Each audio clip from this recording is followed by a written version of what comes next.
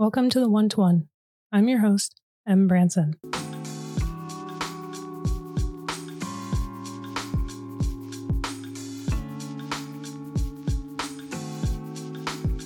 My guest for session number 9 is bruteforce-works. She can be found on Twitter at bruteforce-w. I'll be sure to drop that in the show notes. Brute Force is a Chilean writer and game designer who creates short, narrative-driven animations. As she says in her own words, sometimes the animations just get long. Let's go.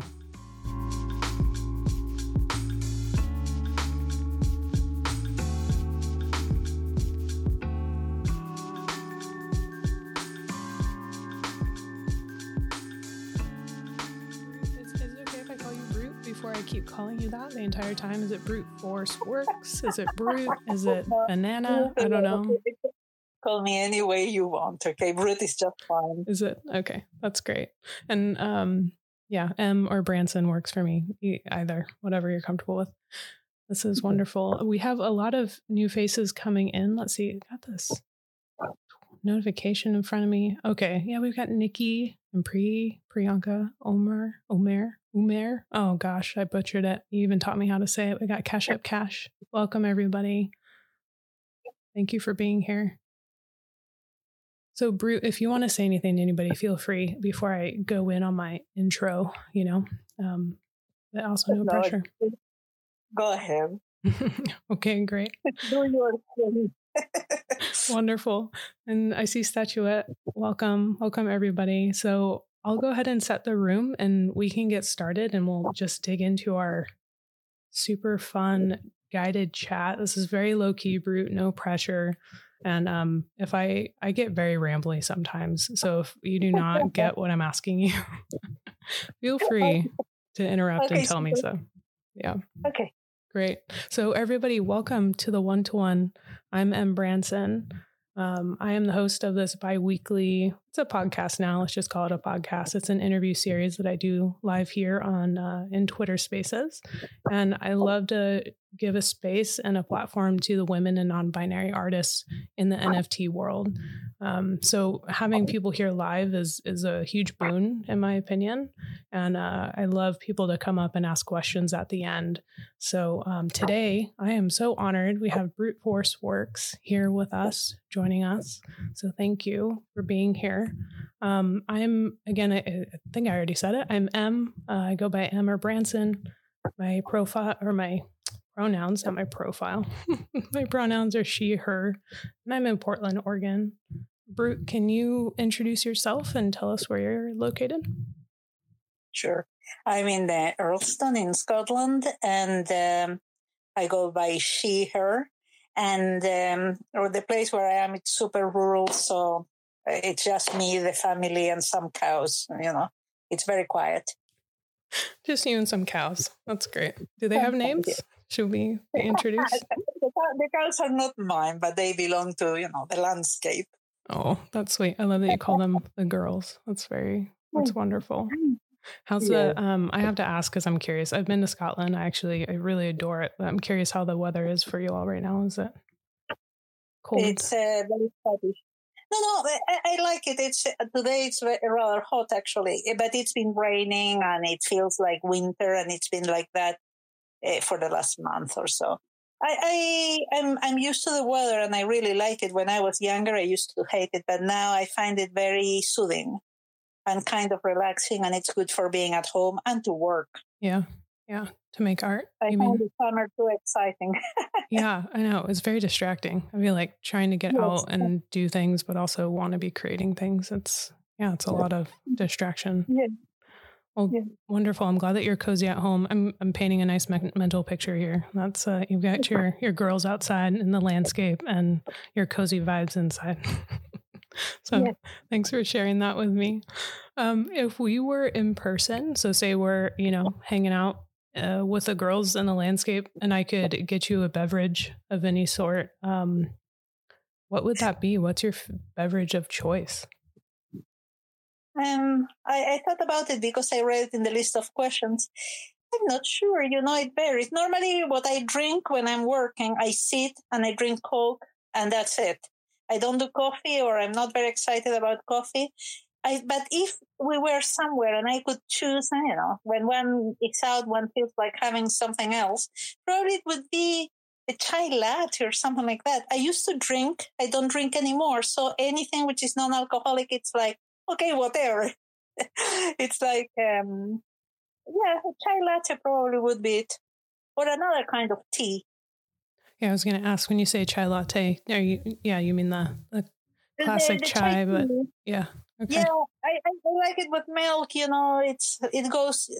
It stays with you longer. Like you see it and you drink it and whatever. Yeah, so it's so cozy. That's such a cozy beverage also to hear. But I won't lie, I wasn't surprised to hear you say Coke, but I do need to know, is it Diet Coke like your daughter or no? No, diet. Of course it is diet. It's zero actually, but Diet Coke. Okay, no, that's good. That's good to know what to show up with when we finally meet in person. I'll make sure to get you a Coke or a chai latte with milk. Thanks for entertaining my silly intro question there. I love to know these little things about people. So that's great. So you're in Scotland now, but where'd you grow up? I believe this is not your origin. No. Yeah. So where are you from? I grew up in Chile, in South America, and in a little village. Well, it wasn't a village. It was a town that was like a seaside resort. And I grew up there and everybody knew everybody. It was smallish, okay? And you were very determined by the rules of the place and all that. And I think that for the last 5 years I was there, maybe a bit more, I just wanted to get away from there. So I met my husband and he was Scottish.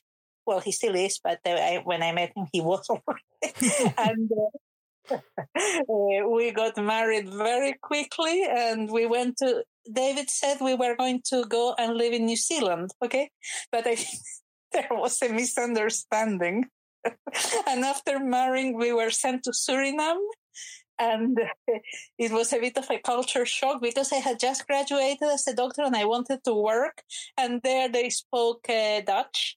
Oh, so goodness. I learned that. And once I arrived there speaking Dutch, they told me that really the population I was going to deal with only spoke the local dialect. So I had to learn that. By the time I had finished, okay, we had to move to New Zealand.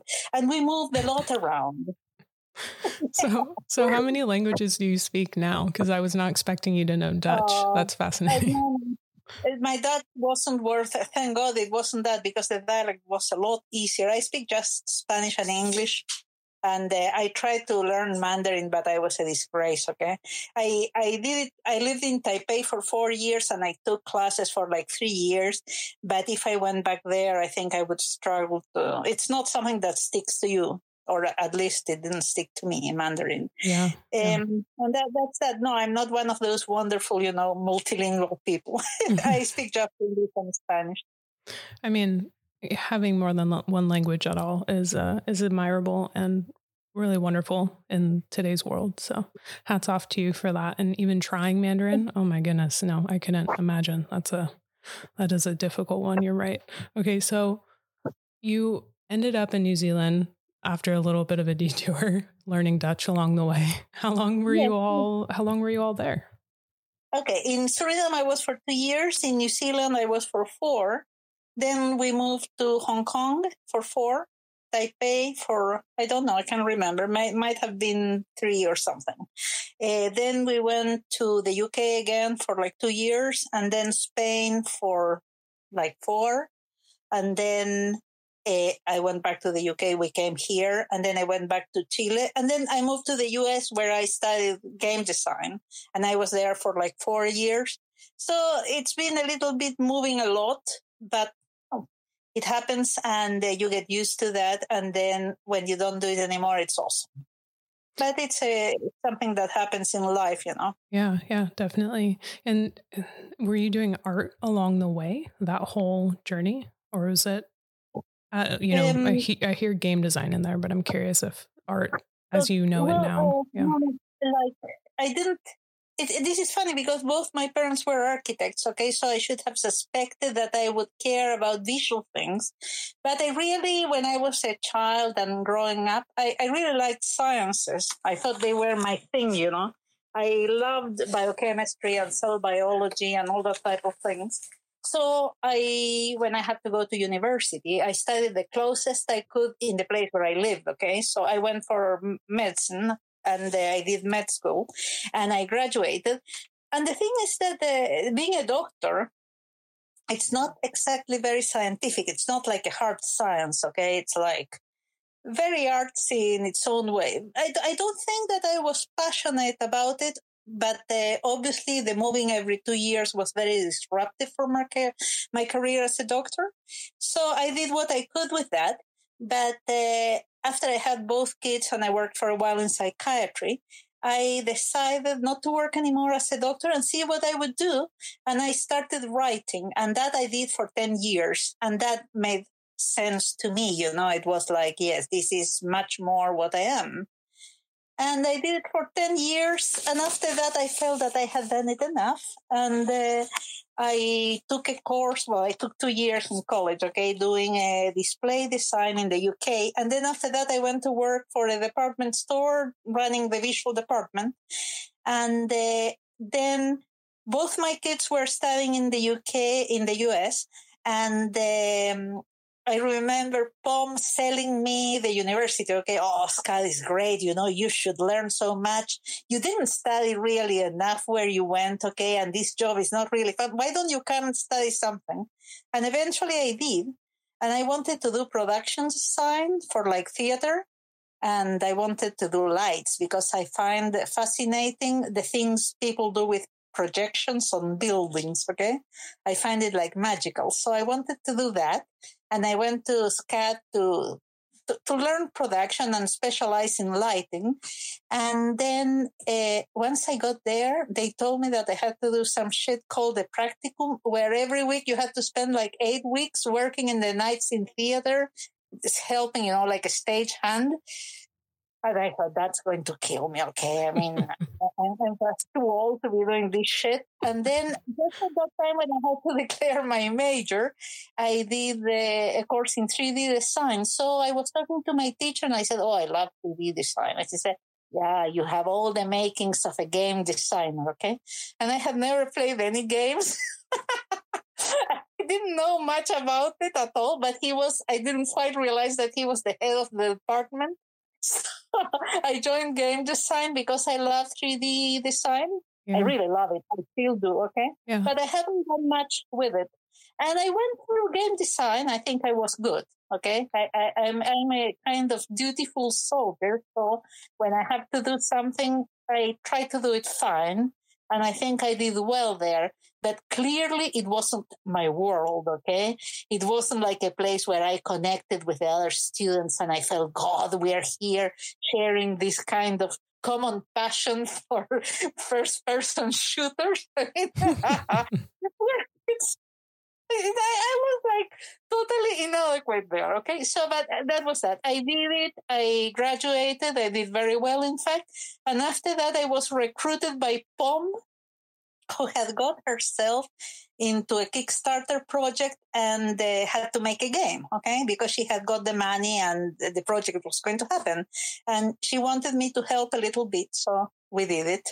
And then I started doing 2D design. And it was fine. In the beginning, I didn't want to do 2D design. I thought it was awful, okay?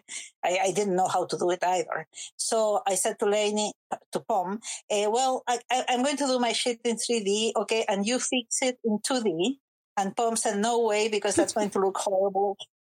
So I kind of did the best I could, okay? That's what happened. But now I'm very comfortable. Wow. So that's just how I got into art. Yeah, so if I'm following this correctly, you were a doctor and you moved on from being a doctor to, at some point you were a writer. Like that was maybe your first artistic output. Is that correct? It's hard I'm trying to understand if there were visuals before. Myself, if you really want to know the truth of this, I find that while they're both artistic in a way, and they're both expressive. Okay, very, very expressive. You kind of contact something in you that when you are using it to create, it hurts or it makes you laugh or it makes you feel joy.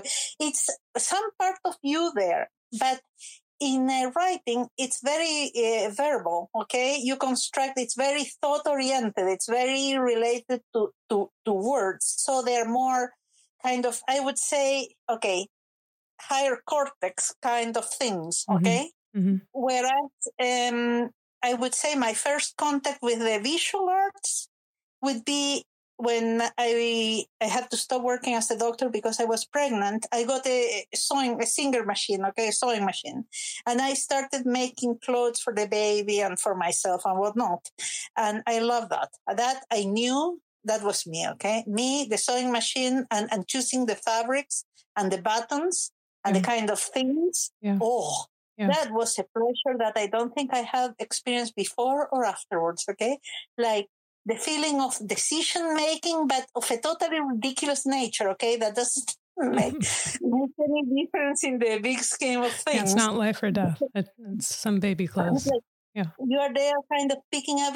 Are you going to use this kind of purple, or are you going to go for the more like kind of bluish one? Okay, but you do it, and it's something enjoyable about it, and the project, and the kind of doing it, the actual making of the clothes, and then fixing the problems that you find along the way. Okay, and then getting the thing. And I was pretty good, and I made things that I could wear, and I felt a very special relationship with the clothes I made. Okay, I had a fairly reasonable wardrobe. I was a grown-up by then. But I love my things and I love to wear them, and I felt like quite cool going to parties wearing my dresses, and it was some very special relationship with that side of me that I hadn't seen before. And then it moved, kind of created like a little tentacle, and it moved into the place where I lived. Before that, I was a savage. Okay, I would kind of go to a new country, open my suitcase, leave it open on the floor for 6 months, okay? And never move the clothes from the suitcase to the wardrobe. I found that totally menial, irrelevant waste of time, okay? I had other things to worry about. I just could live jumping over my suitcase and finding things there and piling them up and buying new clothes when I needed. And I think it was after the kids, I felt like, I don't know how, I don't know why either, okay? But a little tentacle of the clothes making monster moved to the place where I live, and I started decorating my house and, putting cushions and buying bed linen and painting walls. And I was good at it. I mean, good in a way that it reflected me. It made my spaces feel very nice to me and to the people who live with me, to feel like a nice, happy home in a way that for us, for our family, it's what it means, a happy home. And they know when it's not happy and when it needs to be done. Okay. It's like as if I had a magic wand that can turn some places into something that it's fun. That's what I find I'm successful at doing. So I was good enough doing that, and people outside the house, of course, would like my things. And then when I wanted to extend that a little bit further, I decided to go into retail design and not interior design, because I thought I would always get a job in retail. Okay, I thought this shit of interior design depends too much on the connections, who you know, and you need to be in a certain circle. And I thought, whereas retail, you just pick up, any ad, you go there and start from there. And if you're good, you're going to get to make your own, whatever. And I was pretty good doing that. I enjoyed it tremendously. Okay, I love windows almost more than the sewing machine. I mean, making a window, it's extraordinary. I've always been fascinated by that. Yeah, I really stand and enjoy those windows. It takes such skill, right, to think through that. For me, nobody in my family likes to go with me to London or anywhere, because I study the windows for, each one for half an hour, and I just talk about them too long. But I love them. Yeah, I'm just dragging you along. You're just like, come on. Yeah. That's super sweet. I mean, I'm so fascinated by your journey, because you exude creativity, everything that you're touching. And I love, a little bit ago, you mentioned, being a doctor, and the creativity that was there too. Like it's a little bit of a dance, and there's definitely a bit of a if this then that, but you have to be creative and researching and understanding what's going on with somebody or something. I could imagine. So I could imagine you bringing a paintbrush of sorts, to the way that you approached being a doctor too. When you're a doctor, the part that has to do with creativity, it's a certain amount of knowledge about the human experience, okay? Being a human, suffering or being worried about your kid or your father or how to talk to people. There is something which is the same material you're going to find using in other spheres of the creative, There is something inside yourself that has to do with being alive, okay, let's put it that way, that you need to kind of open and connect, let flow towards your patient, particularly when you're doing psychiatry, okay? And you can feel it because it's something that uses you. You sometimes, after you've been sitting for 8 hours in psychiatry with serious cases, you feel as if you had been boxing, okay? Yeah. The emotional muscle works there. And I find that works also when you're working in visuals or when you're working in writing books. It also moves inside you. It's not comfy there. It's being kind of, you put it to work. Yeah. And I find that in that respect, there is a commonality. Yeah, absolutely. It's a muscle. And the word that came to mind when you were saying that is, the empathy, right? And I think there are probably some deeper descriptions or definitions of empathy. And that empathy muscle, you're conveying something when you're making art, you're conveying your emotions or putting it out there. You're also, I don't know. I would actually like to ask you this. Are you aware or thinking about other people when you're making your art then? Or when you're creating the pieces that you put out, are they purely for you and exercising that emotional muscle? I don't know. Yeah. What happens is that I kind of open myself up, okay? When I do the research, I research all things, okay? I always did because I was a super serious student, okay? So when I have to do something, I try to do it to understand what I'm supposed to be doing, okay? At least to make it look as if I knew what I'm doing. So when I'm going to do a piece in whichever subject, I do research. And then I have to kind of open myself and feel which areas of the things I'm seeing mean something to me and which ones I'm going to try to bring out in what I'm doing. And in that selection, there is a level of pain and a level of direct experience and contact with the subject I'm talking about. I don't care about the audience, okay? To be very honest, I'm very, at this age, for fuck's sake, I'm very old, okay? I really don't care. I'm doing this because it's what I want to be doing at this moment. And I hope people are going to connect to it. And some people do, and that's enough for me, okay? I don't expect everybody to stand up and applaud, okay? But I know that some people connect to what I'm trying to do, what I'm trying to say, or with the way I do it, the aesthetics or whatever. And so I'm okay. I'm okay. I don't worry how are people going to react to this. I know that some people are going to just ignore it and some people are going to see what I'm trying to do. That's the way it has been all my life. I know how it goes. Absolutely. Yeah. I like the way that you put that, your age it's a strength, right? And this journey that you just told us about and that you're running us through, all of the experiences that you've had, they lend themselves to your art and the experiences you're putting forward. The research piece was a new one. I didn't realize how much or how deep the research you're doing for the pieces you're putting out are, like, and that kind of dovetails in the next question I had. I'm curious what or who inspires you. So with that lens, tell us about how you choose a concept or a subject for your pieces. Yeah, I think that this might be very common to most artists. Okay, there are different levels of being excited about things. Sometimes, for example, I have a desire to do something that has to feel as if it. Have you seen those books at times, but they're images done with white paper, cutouts of white paper on white paper that create just little shadows and you can see the scene.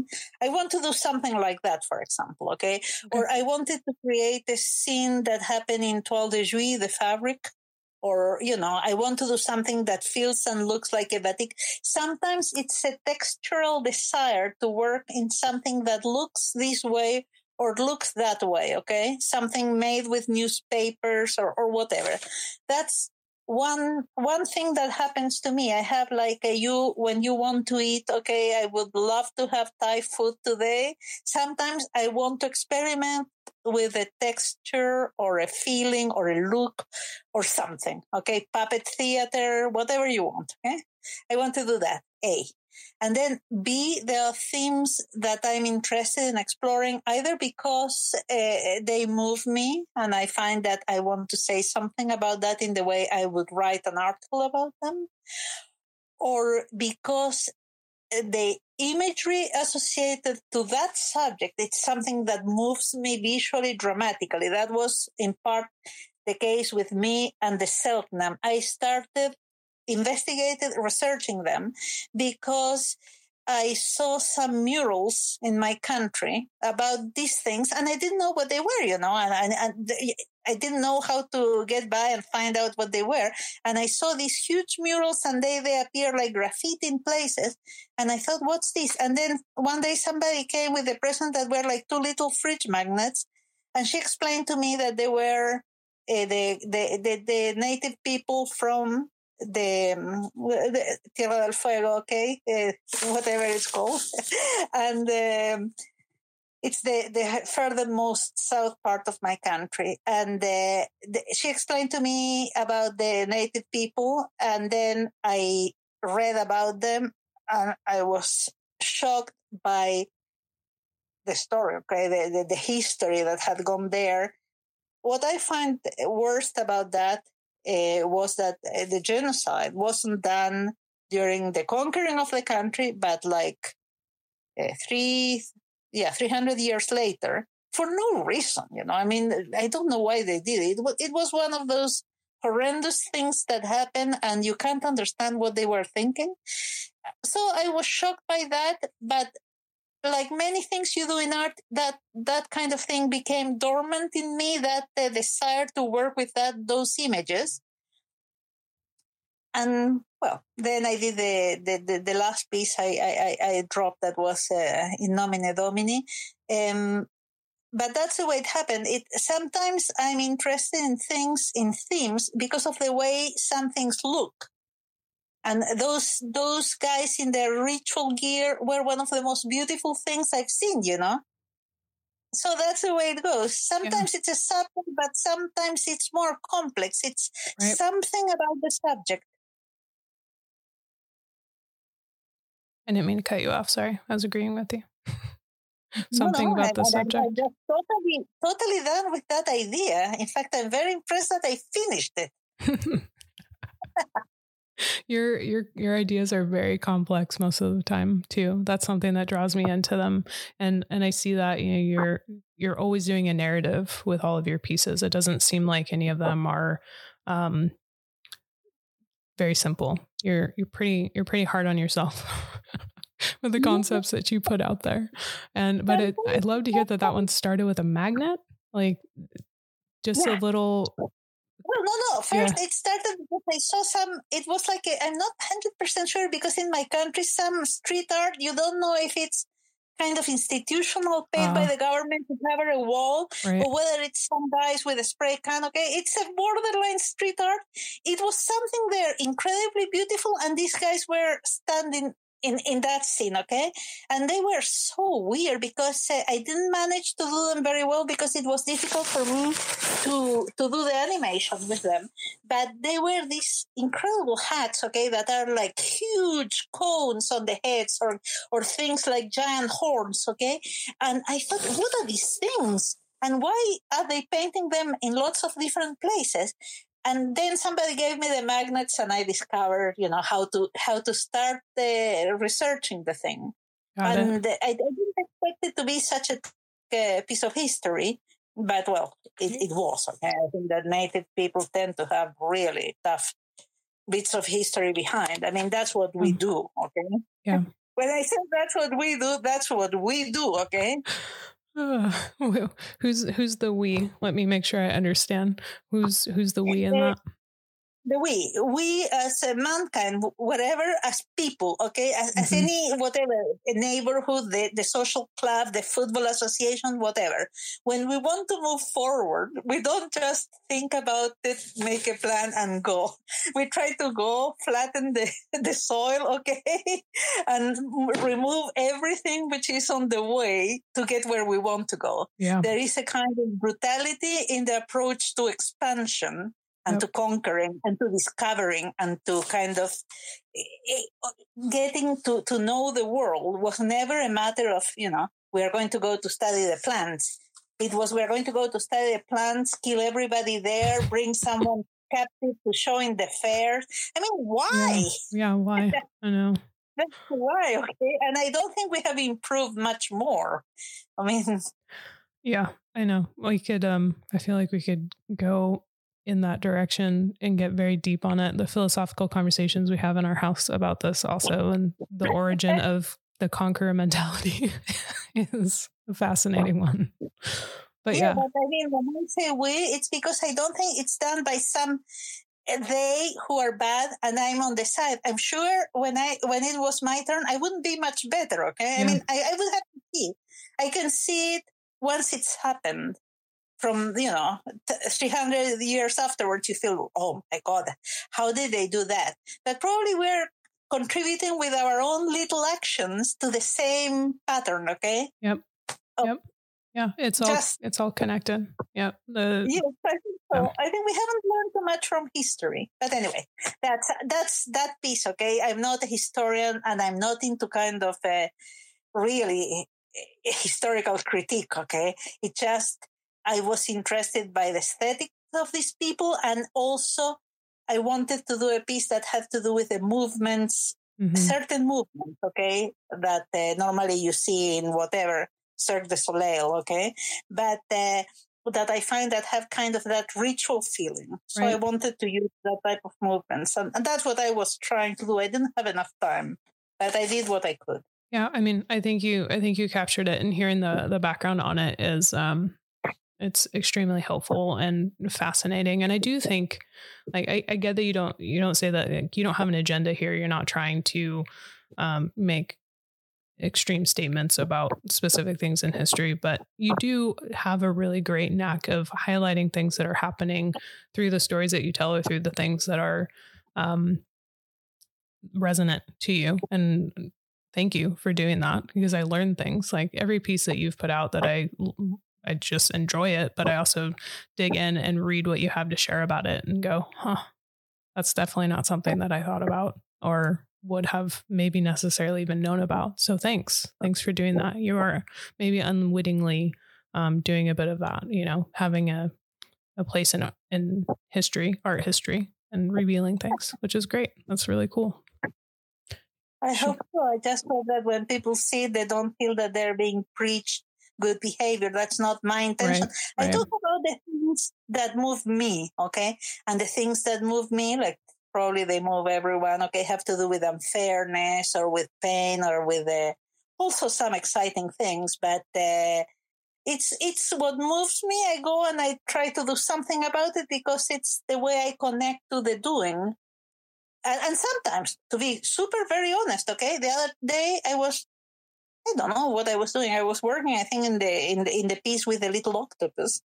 And a nephew of mine came and said, hey, you should be doing an NFT about Afghanistan. And I said, I just feel that I'm going to put my foot in the wrong place for sure. Okay, that's a very delicate situation. I'm not a Muslim. I don't feel in a position to criticize. I feel that it's going to feel typical kind of outsider making moralistic comments about something which is super complex. Okay. Yeah. And he said, well, why don't you do some research? Okay. So I did research and I found that there was space there where I could feel that I had enough authority, okay? Or if I didn't have enough authority, God, I was enough at the moment after reading. I felt in the beginning that it wasn't my place to make comments about that, okay? But after that, I felt that as a woman, yeah, come on, okay? They have the right to go to school and they have the right, to decide on their religion. Whatever else, okay? I'm totally respectful of the Islam and any other religion. I think that they're very complex systems of belief that sustain a lot of things, a lots of way of life that we don't understand. It doesn't mean that they're not good. Right. They're good within that system, okay? And I feel that one has to walk very carefully in systems of belief you don't understand and share. Yeah. Keeping your mouth shut, normally it's very wise. But in that case, fuck, okay? Yeah. It was just so bad. So I did it in the end. You did it in the end. And it's something that, it touches on multiple societies and multiple cultures. I think you found a common thread there that that resonates across many people. And that's the beautiful thing about the art that you're putting forward. So thank you for doing it. Thank you for talking to us about your approach to that too, because you're right, it is a very sensitive thing. And it's very, it's very easy to go very entitled with your kind of, first world sitting in your house saying, goodness me, that shouldn't be happening, okay? Right. Yes, I come from a country where horrendous things happen and I was sitting there looking to the side trying to go unnoticed, okay, for like 10 years of my life. I know how complicated it is to be inside and do or not do and things like that, and to say this is what you should be doing. Yes, this is what everybody should be doing, okay? But I think that there is a part where it belongs to the world, okay? And some things that are done to people belong to everyone. And we are all part of it, and we are all complicit in letting that happen and in not doing enough for that not to happen. And I think that some things cross a certain line in my head, okay? I might be wrong, but in my head, they're bad enough for me to feel, who cares? Okay, I'm going to say what I feel, and if somebody doesn't like it, they can put a fatwa on me or whatever. They can do whatever they feel like it, okay? But I just feel my restraint comes more from feeling that normally one is ill-informed and totally kind of prejudiced by the media and by incomplete reports and a little bit of reading in Facebook and whatnot, okay? And you feel that you have this complete picture of the situation and you haven't got a clue, okay? Yeah. So normally it goes like that. But this one, I think it's pretty clear that there is a certain behavior towards my representative of my gender, okay, that are treated in a way. I mean, come on, I'm not talking even about religion. I'm talking about selling the kid to get a goat, okay? And it's not only the Taliban, which is bad enough, okay? It's the poverty they have at this point.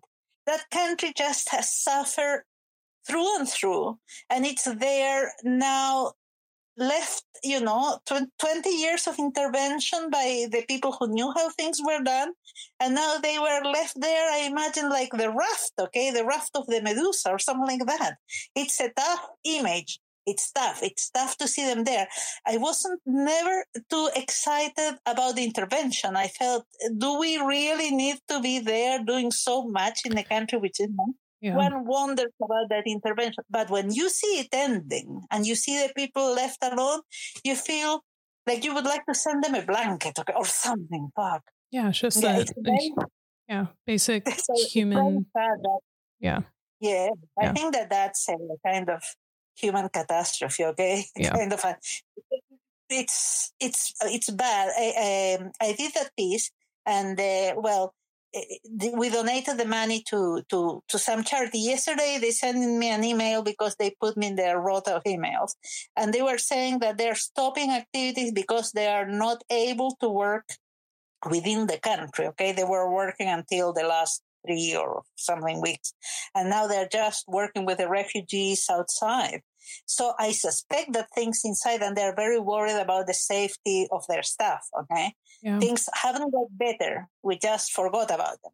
But it's It's one of those things. Okay. It is. I don't know. I mean, I think that yes, we are. Sometimes the problem is not in Afghanistan; it's happening. Okay, and it belongs a little bit to all of us, and we can see if we can do something. But yeah, it's not. And the moment you say this is, I have authority to speak, I think that also you have the duty to do something.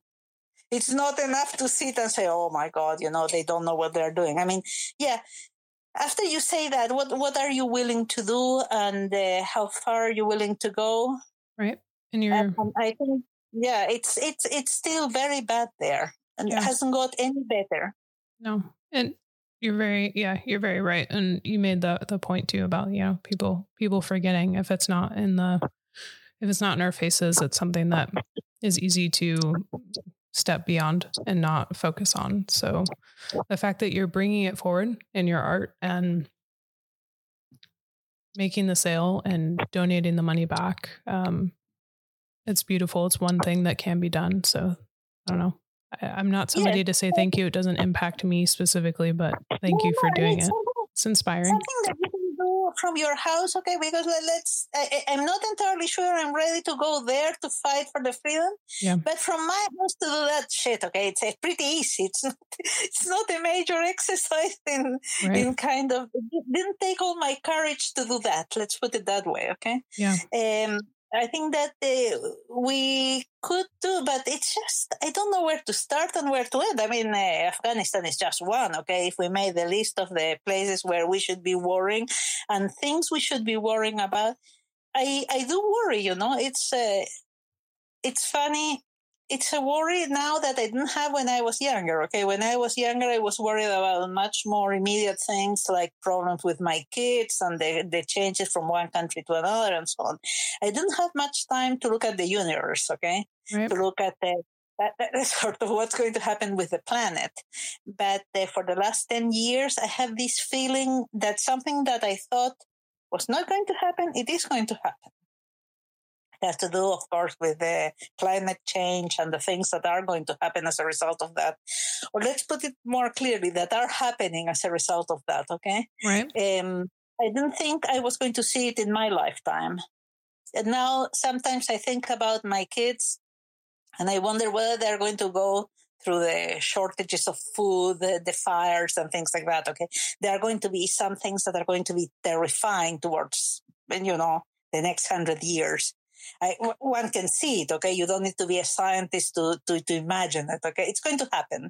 I thought it wouldn't. I thought it was going to take longer, like when they say, one day the sun will burn off. And you say, oh, well, come on, okay?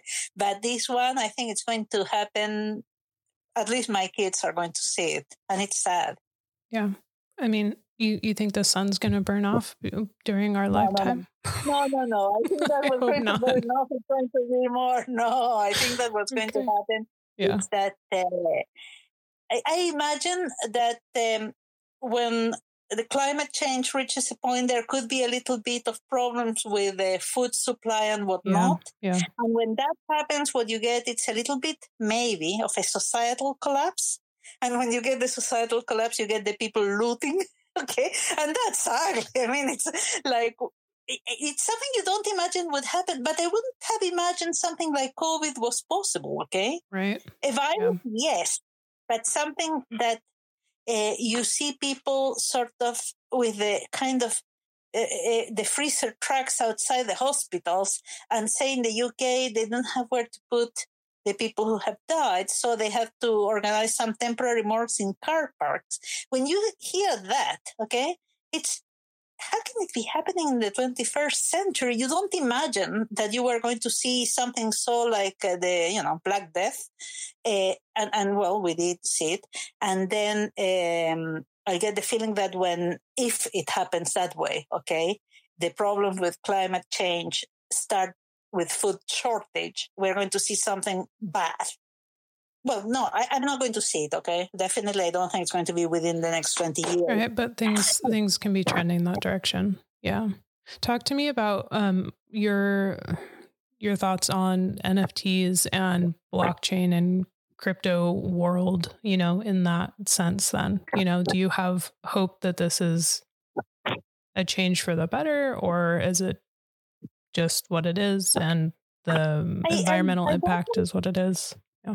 I don't think I understand well enough at all, okay? I have to be super, very honest, how this NFT world, to me, it's like an Instagram, okay, where you can sell your things. It's like a Facebook, but with more people who do art. That's the way I relate to NFTs at my kind of more primitive level. I haven't given any study. I know that some people consider that this is very detrimental for the environment, but I'm sure that will be taken care of. I mean, that's ridiculous, okay? If it's not necessary, why to do it any longer? They will find another way to do it. That's what I feel. I'm not particularly worried at the moment about that. Right. I have to say that probably part of my lack of concern is that I haven't done much research in the subject. But this NFT world, I mean, it started like I was expecting it to end every day, okay? Every time something stopped selling, I thought, okay, that's it. Okay, that's it. And then the next time there was a mini winter, I was thinking, oh, now it's it. Okay, now this is going to finish. I always said to Lenny, yeah, sure, to Pom, okay, do your things and sell your things. It's great. You know, you can go to Paris, okay, have a weekend somewhere. I didn't imagine it like a long-term project for anyone, okay? Right. I didn't imagine 10 years. What am I going to be doing in the next 10 years in NFT? I thought that it was going to just be like the flavor of the month. I'm not a visionary, okay? That's quite clear. I don't claim to be. So I imagine it to be like, well, yeah, okay, great. But at some point, I thought people are going to wake up and they're going to realize that they're paying these fortunes for some things that, well, a company wouldn't pay a super top artist to do, you know, in a concept artist to deliver exactly the same piece. They would pay whatever, $2,000 or something like that, okay? It's like, what the fuck? I mean, why are they paying these prices for these things? That was my kind of native and trained feeling about it, okay? Now I've been looking at the process, and I've been looking at what's being sold and what's being bought and so on and so forth. I think that they are great artists. I think that the relationship between some of the people I find superb and the amount they sell or the prices they sell for, it's non-existing, okay? Mm-hmm. At the moment, I see a total disparity between the market and what my eye tells me it's interesting or groundbreaking or going to a direction. I see some things that I find are brilliant, okay? Just brilliant in concept, brilliant in execution, and so on. And they just go unnoticed, and then you see them there sitting peacefully 5 months later, okay? And then you see some things that you find look a cross between My Little Pony and whatever, okay, He-Man, okay, or whatever. It's something that are like, and they seem to be, you read the kind of collector, thank you for giving me the opportunity to purchase this masterpiece. So either I have a big cultural disconnect with the kind of collector group, okay? And there is some guys there that understand where the boat is going, okay? Let me tell you one thing. I've never been a trendsetter, okay? When the mini becomes popular, when, you know, there are those cycles and people are going around wearing some whatever, okay? Tartan jackets with striped trousers. That's horrible, okay? Like 5 years later, when everybody has done it, then I feel that's totally fine and I want to do it myself, okay? So I'm not totally want to say that I know if the collectors are collecting the right thing or wrong. If you ask me to be very sincere about, I would say there is a total disparity. There is great art and there is art being sold, some things being sold. Some are very good. Some, I don't understand why they move, why that interest at all, okay? And I think that I think that there is a coalescence of different groups of people. I think there are going to be more, perhaps. Obviously, there are going to be more. I'm sure about this one, okay? More collectors collecting digital art, because I think that there are interesting things happening in digital arts. Definitely, okay?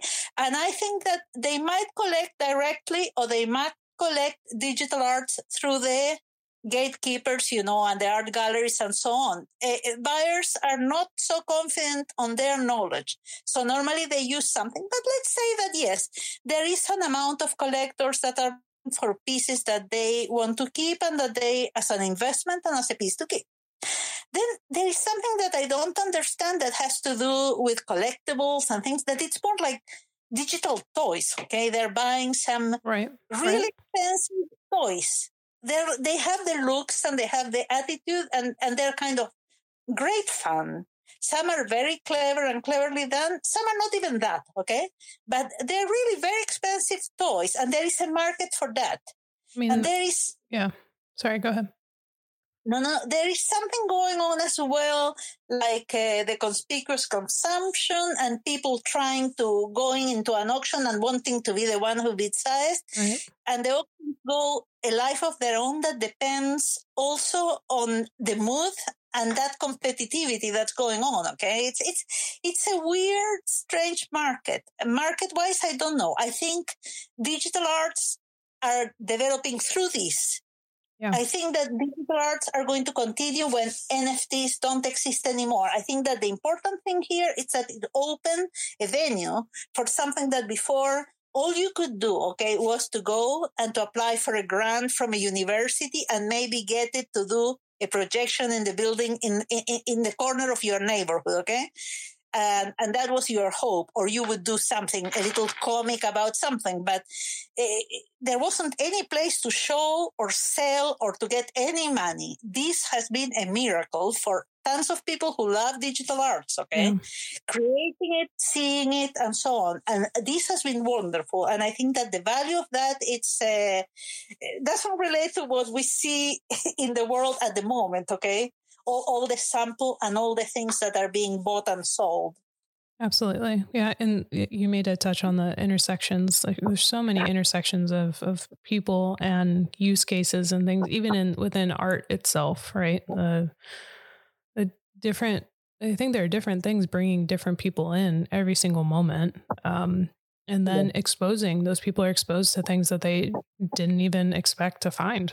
And maybe they find it interesting, This is wonderful, okay? What we are seeing, the amount of things being, because I studied, okay, for 4 years I went to university and I did very dutifully study digital arts, okay? That's what I did. It happened digitally and I had a training in arts and so on. And I saw some things being done and mainly guys trying to do their version of Pixar and guys doing their games, okay? Because that's what was happening in the building where I studied. Mm-hmm. But what I see here, some people are doing incredibly good things. I mean, very, very unique, particularly with the AI-generated things. There are some objects of beauty being created that are breathtaking, okay? And the guys who are experimenting there are opening doors for the rest of us who are not so experimental, okay? But to create and explore a world of producing a beauty, because I see them, okay? I see the product of those kind of things, and some of them are breathtakingly beautiful, better than any master, okay? If you say, no, that's not done by a human, fuck off, okay? Whoever is creating that and choosing and elaborating, it's producing something. Yeah. That field is important, okay? Just that narrow field, the fact that there are millions of people doing small animations, like mine, but like a lot of other guys, okay? Before, what did you do if you wanted to animate something? Make in your kitchen, okay, a full-length movie? I mean, what could you do? And then when you want to do a movie, you have to sell it to somebody who's going to distribute it, okay? Yeah. So it becomes commercially determined. You can't create just what you want to create. So I would be discussing with whoever, whether it's appropriate or not to make something about Afghanistan, okay? Anyway, I think that we are on time, no? Am I taking all your time talking too much? I'm really sorry. I love it. No, this is great. I mean, you have a lot of knowledge to share, and this is exactly what this is for. And I love to hear your perspective because it only helps inform your art and where you're from. And so, no, yeah, I always allot a bit of extra time to this on my side. So don't be shy. It's good. It's really good. The question that I wanted to ask you, though, around this last subject we've been on is, we know you're an artist. do you collect any of the things that you're seeing? Are you out there consuming the NFTs as well? Or are you purely an artist? I'm not either. Okay, I'm a person who buys that person likes. Okay, so normally when I have the money, I buy plates and I buy things for my house and I buy clothes and I buy books and I buy books because they're beautiful.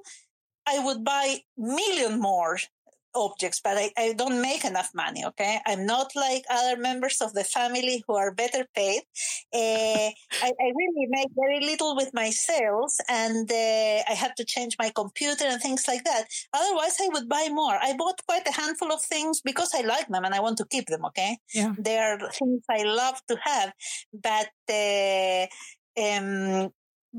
haven't been able to collect to a level to say, yeah, I'm here, collector. I find that when people put in their bio collector, okay, it's just a way to get some attention. I wish there to be collectors, okay, but fuck, no, I must have bought whatever, 20 pieces, okay? That's just because that's what I could afford. But the most incredible thing, you go there and you see the things and you see one in OpenSea for 0.03 that are beautiful, okay? If I could buy all those, I mean, I feel sometimes so sad that I can't buy them because I think this is too cheap, and I can't resist anything which is like buy one, get one free. So I see them and I think this I have to buy. Otherwise it's going to be gone.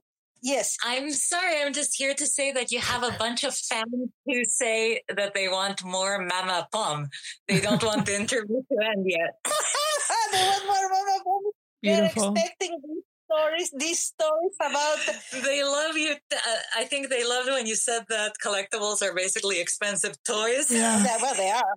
I'm not watching. What on earth about that, okay? This is so funny. I'm not watching any back channels. So Pom, thank you. And people who weren't here at the beginning, Brute and Pom are mother and daughter, and Pom is in the same house, and Brute is using Pom's phone. And so if you hear another voice, it's not Brute being Jekyll Hyde, it's her daughter coming in the room. Yes. Which one would I be, Jekyll or Hyde? Hyde. I'm Hyde. Yes. Oh my goodness. Oh man, Brute. You asked me whether I was collector. I said I think that's something. If I had more money, I would collect more. Not because I want to help the other artists. Okay, I don't do it because of that. I feel that collectors have to collect because they want to have the thing. When I buy, I don't buy because I want to support an artist. I buy because I love the art. I want to have it. I want to be the owner. Okay, that's the way it goes. That's the kind of altruism in my things. But yeah, what limits me from buying more, it's that I don't have the money. There are incredible things there at prices that are just to imagine that you can claim ownership of something for 0.03. Today I was... Well, if you go through my feed, you will find millions of things that are unbelievable, and I don't even understand how people price them. Okay, that can't reflect anything related to the creative process. I think that it's God. In the same way, there are collectors that buy things that perhaps I wouldn't, and I wouldn't recommend to buy. To put it that way. The artists sometimes price their things in a way that you feel, is this harakiri, okay? Do you want to die? What's this price, okay? How can you be selling something that beautiful, that evolved with so much craft in it? 0.03, okay? Well, there's that like, I mean, let's talk about that for a second, right? Like, and you've been in the space longer than I have, and so has Pom, and I'm sure you all have talked about this. So I'm curious, like, do you think that there's merit in coming in and pricing yourself low to work yourself up? Or is it come in and price what you think you're worth? Like, just those two things alone are pretty adversely opposed to come in and Yes. I feel that myself, okay, if you ask me, but it has to be said here, okay? I don't pay the bills, full stop, okay? I have a husband here who pays the bills, and I don't get too close to them just in case. And so being not depending financially of the results of this venture, I'm totally averse to selling things cheap. Okay. I think it's not right. I think being ridiculously expensive and putting absurd prices, it's also incorrect. But I think that you have to kind of sell like you would sell in the industry, more or less. And also I feel, for the love of God, okay, one has to deliver a product that could stand some kind of, inspection outside, not just because grab a photograph of your breakfast, okay, put a filter and then sell it. I feel that that's not the best direction for this kind of growing art expression of the NFTs. I think that it has to be price tough and it has to deliver high. That's my feeling. Price tough and deliver high. Yeah, for the love of God. I mean, price the highest you think you can get and be patient. Yeah. Because if you start selling for 0.3, you can get into this trap where people buy for 0.3, but they don't buy anything else. And then you burn yourself out making things and then you start lazy minting and so on. Okay. I think that you have to know there is a price for things, of course. Okay. If somebody asks you to design a logo, you charge something, you know more or less what you would charge. If you were freelancing, how much? I don't think you have to go crazy creating yourself like I'm this big superstar, okay, at all. Yeah. But I also think that 0.03 doesn't reflect at all anything. It's not a price for a professional selling something that has taken any, training and skill and thoughts and research to do. Now, if you don't put skills and training and thought and research, don't do it altogether. Okay, there was something that Ezra Pound say about, one thing is being able to play the harmonium in your house and another thing is giving a concert. Yeah. I think that if you are not going to deliver, well, okay, don't. But I think that if you're going to I think that, let's put it this way, people can do anything they want, okay? I'm not here to tell them what to do. I think that what would be best for NFTs and for the growth of this movement, let's call it a movement, would be if people really put their hearts in delivering something they feel it's good quality, that they know, they're proud of. And when they do that, they should claim the price that they feel is fair and be patient. But as I said, all this is said from a very comfortable place. And perhaps if I have to pay my bills, I would be selling a lot lower and making a lot more. Okay. Yeah. So it's a difficult thing to be too critical. It is. I mean, and even we touched on it a handful of times already in the last hour, but what is good and what isn't good. A lot of this is subjective, and what is a collectible versus what is art and all of these things. And not to say that you're wrong or not, I totally agree with you. And what I'm hearing from you is that subjectivity is at play here, but also. I would just put it in the creator's hand, I would say you try to do your best. Okay. Yeah. And once you've done that, which is your best, charge what you think you're worth, okay? Beautiful. But having said that, the reality, it's a different story, and I respect people who have needs, okay? For the love of God. I mean, if you have to pay the kids' school and this is what you are doing and you're investing in this, choose your strategy, okay? Time will show what's the best strategy. Yep.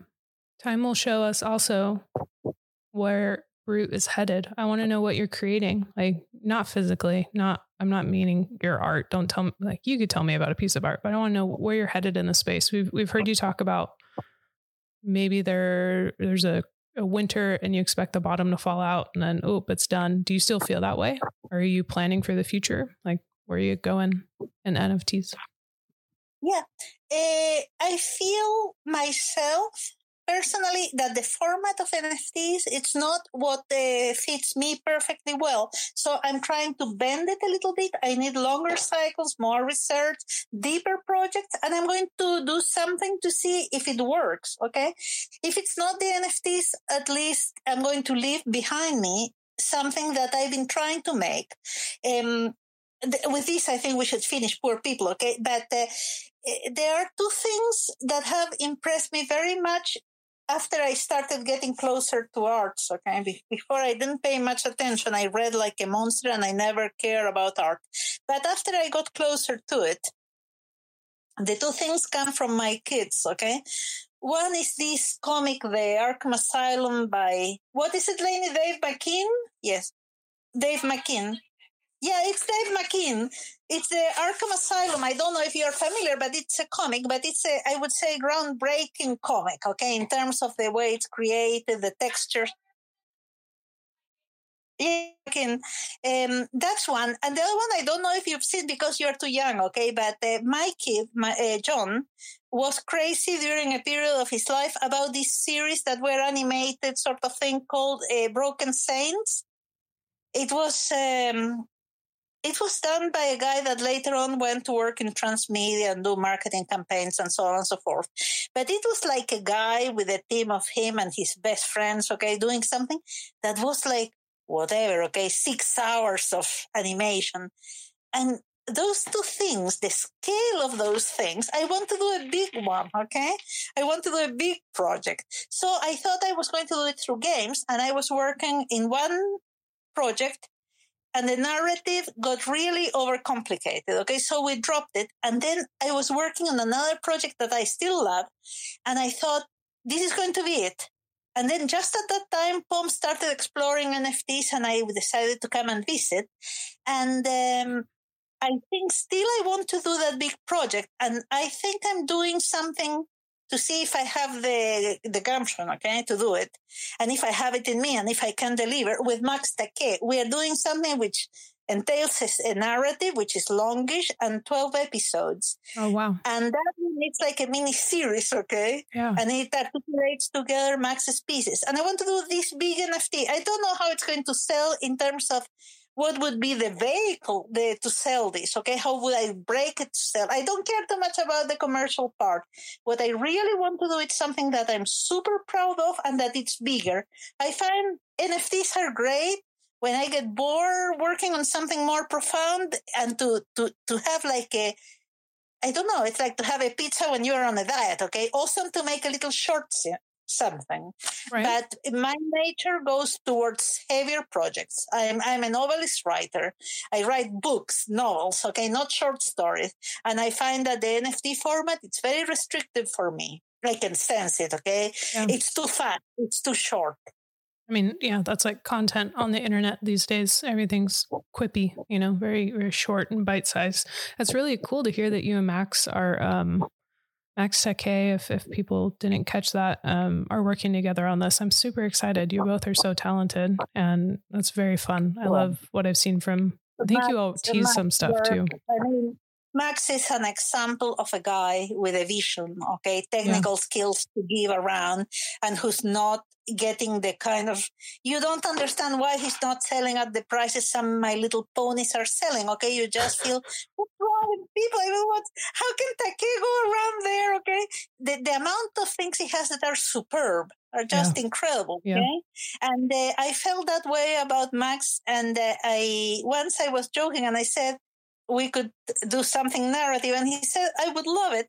And we didn't pay any attention to that. But sometimes when it's like you call a spirit, okay, something that you summon into happening that you didn't really mean it. And the story started kind of growing in my head. And one day I said to Max, okay, we are ready, but I know it's going to take a long time. I'm talking about April, whenever next year, okay, something like that. I don't care too much. And I know, because I have discovered something. Okay? I can put this really complex narrative, like 5 scenes and with a plot and whatever crap I do, okay? And people I get one like from Pom and another one from Shohan. Hi, Shohan. I get like that, okay? And then I know, now I know it. I make one of these window panes where I put like a little collage of 9 scenes, and people react, oh, this is awesome. And I think it was awesome before. It was just longer, okay? You just have to stop scrolling and look at it. It was in a way better before, okay? It had a rhythm, it had a music, it had something. People want to see it all at once. Yeah. If you have anything that starts with a black screen, that's it, okay? They want to see where is the kind of the punchline of this crap, okay? What am I seeing here? If they don't discover it immediately, you are gone. Yeah. Now I do everything that I promote the window pane, and I don't do the real thing, the narrative. I don't even bother, okay? People don't look at it.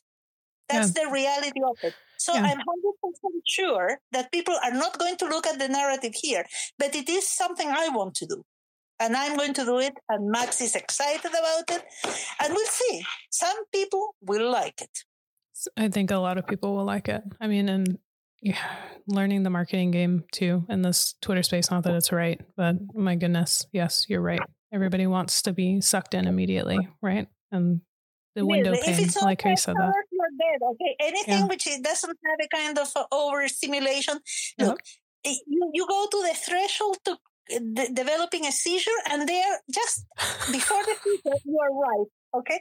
Anything which is toned down and it's not bright and fast, no, okay? Yeah. That's just one like from your best friend. Yeah. That's the reality of this, because we are all working here and using Twitter to market. As marketing tool, it's very limiting, okay? It is, yeah. But that will evolve. You can be sure that the problem is that when it evolves, normally it comes together hand in hand with becoming a commercial venture, okay? Like, entertainment thing. And then you get the pressures of people you go to pitch and they say, oh, yes, but, maybe, but you're working on African people. It's not selling well this summer. Let's talk again next year. So there is a lot to be perfected, but I feel that at the moment in this chaos, there is a good thing. It's really, okay, uncontrolled. Yeah, people just put whatever they want and people go and buy it. And it's totally accidental. It's chaos, running loose. But I think that when one feels, God, it would be great to have this kind of place where we could market our things without having to do it in Twitter. The moment that starts, it's going to be controlled by somebody. Okay. Yeah. When it gets better, it's going to be more controlled. So we have to put up with the crap because some power comes from that crap. We have to enjoy the seizure-inducing My Little Pony time while we have it. So let's do that. Yes, okay. Also, we can learn to put a bit more seizure into our marketing kind of little. If you have something which is black, put a little border in a color maybe, and with a glitch. Okay, I mean, I don't know, but I learned myself that it was a waste of time to put what I had really created as the fruit of my labor. Okay. Total waste of time. Nobody gives a shit. Okay, you have to put the cute thing all at once, okay? It's like you make a little kind of advent calendar, and then they see it. Until you make the advent calendar, what a bore, okay? This woman, does she think that I have 5 seconds to go to this shit? I go to work to live, okay? That's the way to do it.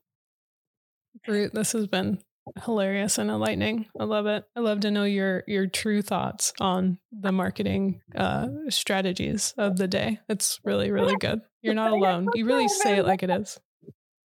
Well, I can tell you, okay, I've never been a visionary. So trust me that in 10 years, I'm going to be trying to make myself a little pony, okay, and finding it, oh, wow, I'm really expressing myself through this, okay? At the moment, I just don't get it, but maybe there is something that I'm missing. I mean, there's not a lot of rhyme or reason, I think, to some of these things. And sorry, this is not financial advice for anybody ever. And I also need to say that I do have a piece of Max's work too. But I just want to say out loud, like, is any of this like calculated? I don't know. Like, I think you're really touching on a nerve probably for a lot of people, Brute. And really, thank you for being real about it, because I don't know that we talk about it often enough. Thank you for having me here and for inviting me to this very lively chat. I really enjoyed it tremendously. We're not done yet. Where are you going? Don't leave. Get a Coke. Let me get a Coke then, because you can get your Coke, but I want to make sure that if people have questions for you that they can come up and ask. We can just do like, hold space for another few minutes. So if people do want to ask, Brute's getting your Coke. No stress, Brute. You get your Coke. I'm back. She's back. That was so fast. Okay. Does anybody have any questions for Brute? You can request to come up. Just a kind reminder that I'm recording this, so you will be recorded. And while we wait and see if anybody comes up, I do have some other questions for you. I have a rapid fire question round here, so we can ask you some of those, but nobody wants to come up. They're afraid we're going to talk about NFT pricing and My Little Ponies who induce seizures. They're afraid that I'm going to answer sincerely and talk for the next half hour, okay? Look. No, there's never any pressure, but I just want to make sure there's space. PowerPoint of your ideas. All right, let's go into this rapid fire question round. If anybody wants to come up, just let me know. Okay, so Brute, sure. Tell me your favorite color. Oh, fuck. At the moment, gray, okay, which is a non-color, but that's something that I like. And if you push me for colors, I would say teal, something in between blue and green. All right. Got it. Gray and teal as a backup. So if you had to choose, would you choose summer or winter? Winter. Okay. And NFT platforms, do you choose between OpenSea or Nuke? OpenSea. As a person, okay, I find that I love the philosophy, but I hate the pricing. That pricing, when you can buy an artist for 2 tests, fuck, okay, why are you going to pay whatever else? I find that it's a killer for pricing. I think it's a beautiful thing for artists changing things, okay? That's awesome. And the philosophy, it's beautiful. And some of the stuff around there, it's wonderful. But I think that the price thing, I find it complicated. I would have stick to 1-to-1. That's what I would have done, okay? Yeah, that's fair. That's fair. So that my next question, editions or 1-to-1s? 1-of-1s. 1-to-1. Oh, yeah. 1-of-1s. At this point, okay, if I want to go mainstream, of course, I would try to get Sony to distribute me, okay, and to have a TV channel. But if I'm doing NFTs, I think that I'm safer going 1-to-1 and sticking to that, because when people want to have something, they will know what they have to pay and what they're getting. Yeah. When I sell it for 2 tests, well, okay, or even worse, 0.3 tests. Okay? Fuck. I mean, if you can buy something for that, why to pay any more? I'm one of those people. I have a piece up for 0.5 tests. This is not a show, but I'm just laughing at myself because I'm totally, for Hen 500, I have a 0.5 test piece up right now. Yeah, but probably you want your friends to have your art, okay? I think that there is a philosophy going on there, which is like a big hippie commune where everybody kind of is swapping things there. That's me. But I mean, from the collector point of view, I have to say that if I bought something there that I can, I would find it complicated. So for the safety of pricing, I would stick to a platform with 1-to-1. That's what I would do. All right. Discord or Twitter? Neither, for fuck's sake. I mean, Twitter, look, anything where people start all talking at once, I find it just maddening, okay? I don't know how people cope with that. I'm 1-to-1, okay? I mean, anything which I belong to 2 or 3 of these chat groups, okay? And by the time I've stopped working and I read something that I would like to reply, there are 25 lines later, okay? And they're in something else. And then you come back and try to talk about it and nobody knows what you're talking. I find them impossible, okay? So I'm Twitter, yeah. All right, Twitter. Does pineapple belong on pizza? Yes or no? Fine. I don't like it, but yeah, it could go there if it feels like it. Yeah. Okay. You'll go there. You'd go with pineapple. All right. And the last one, this is going to be my favorite, but I'm going to pronounce this wrong. So you have to choose. Is it Okasan or CryptoPalm?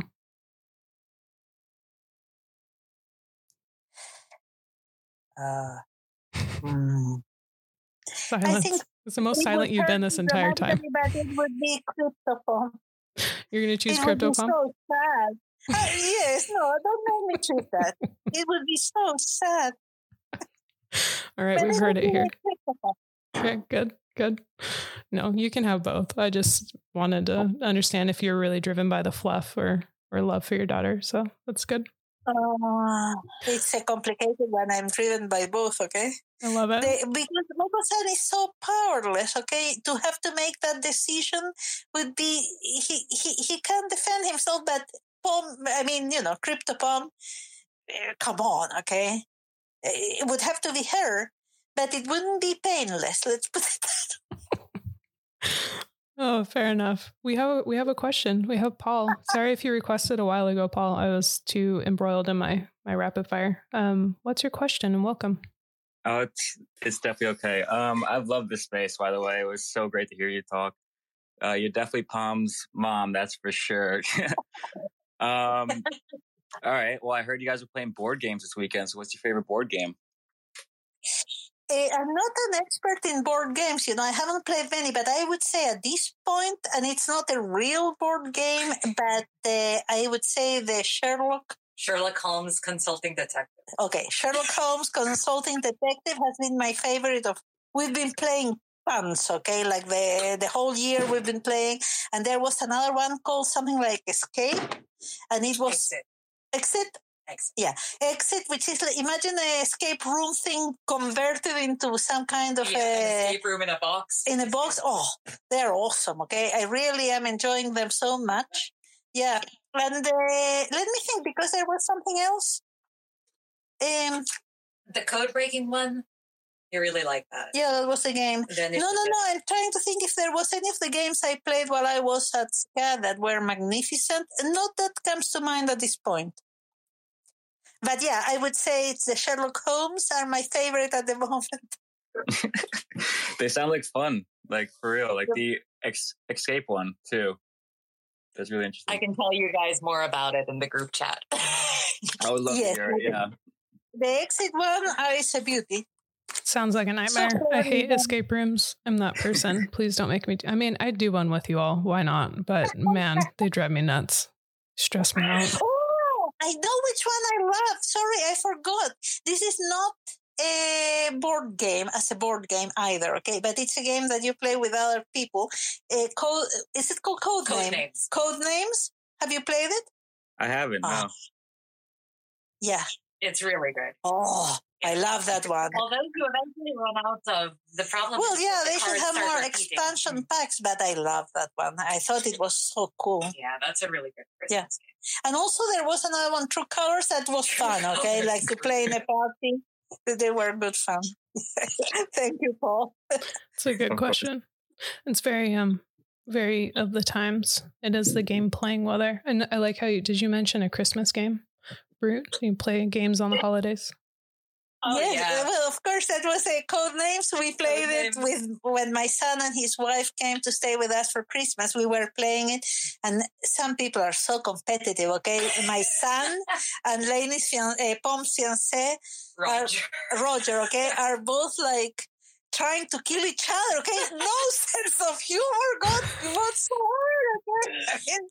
I can imagine those guys, okay? And you and I always wanted to be on the same team because you and I just kind of have the psychic link. Yeah, no, we play well together. And it's funny, I discovered now that I've been playing a lot of board games, it's that I love cooperation games. I didn't imagine I could possibly like them, and they're my favorite now, more than competitive games. Mm-hmm. I like the idea of discussing what shall we do, and are we going to use, this bit of wood today or tomorrow? Because Lane is Robinson Crusoe. Okay, but anyway, that answers the question. It was a great question. It was a great answer. I loved it.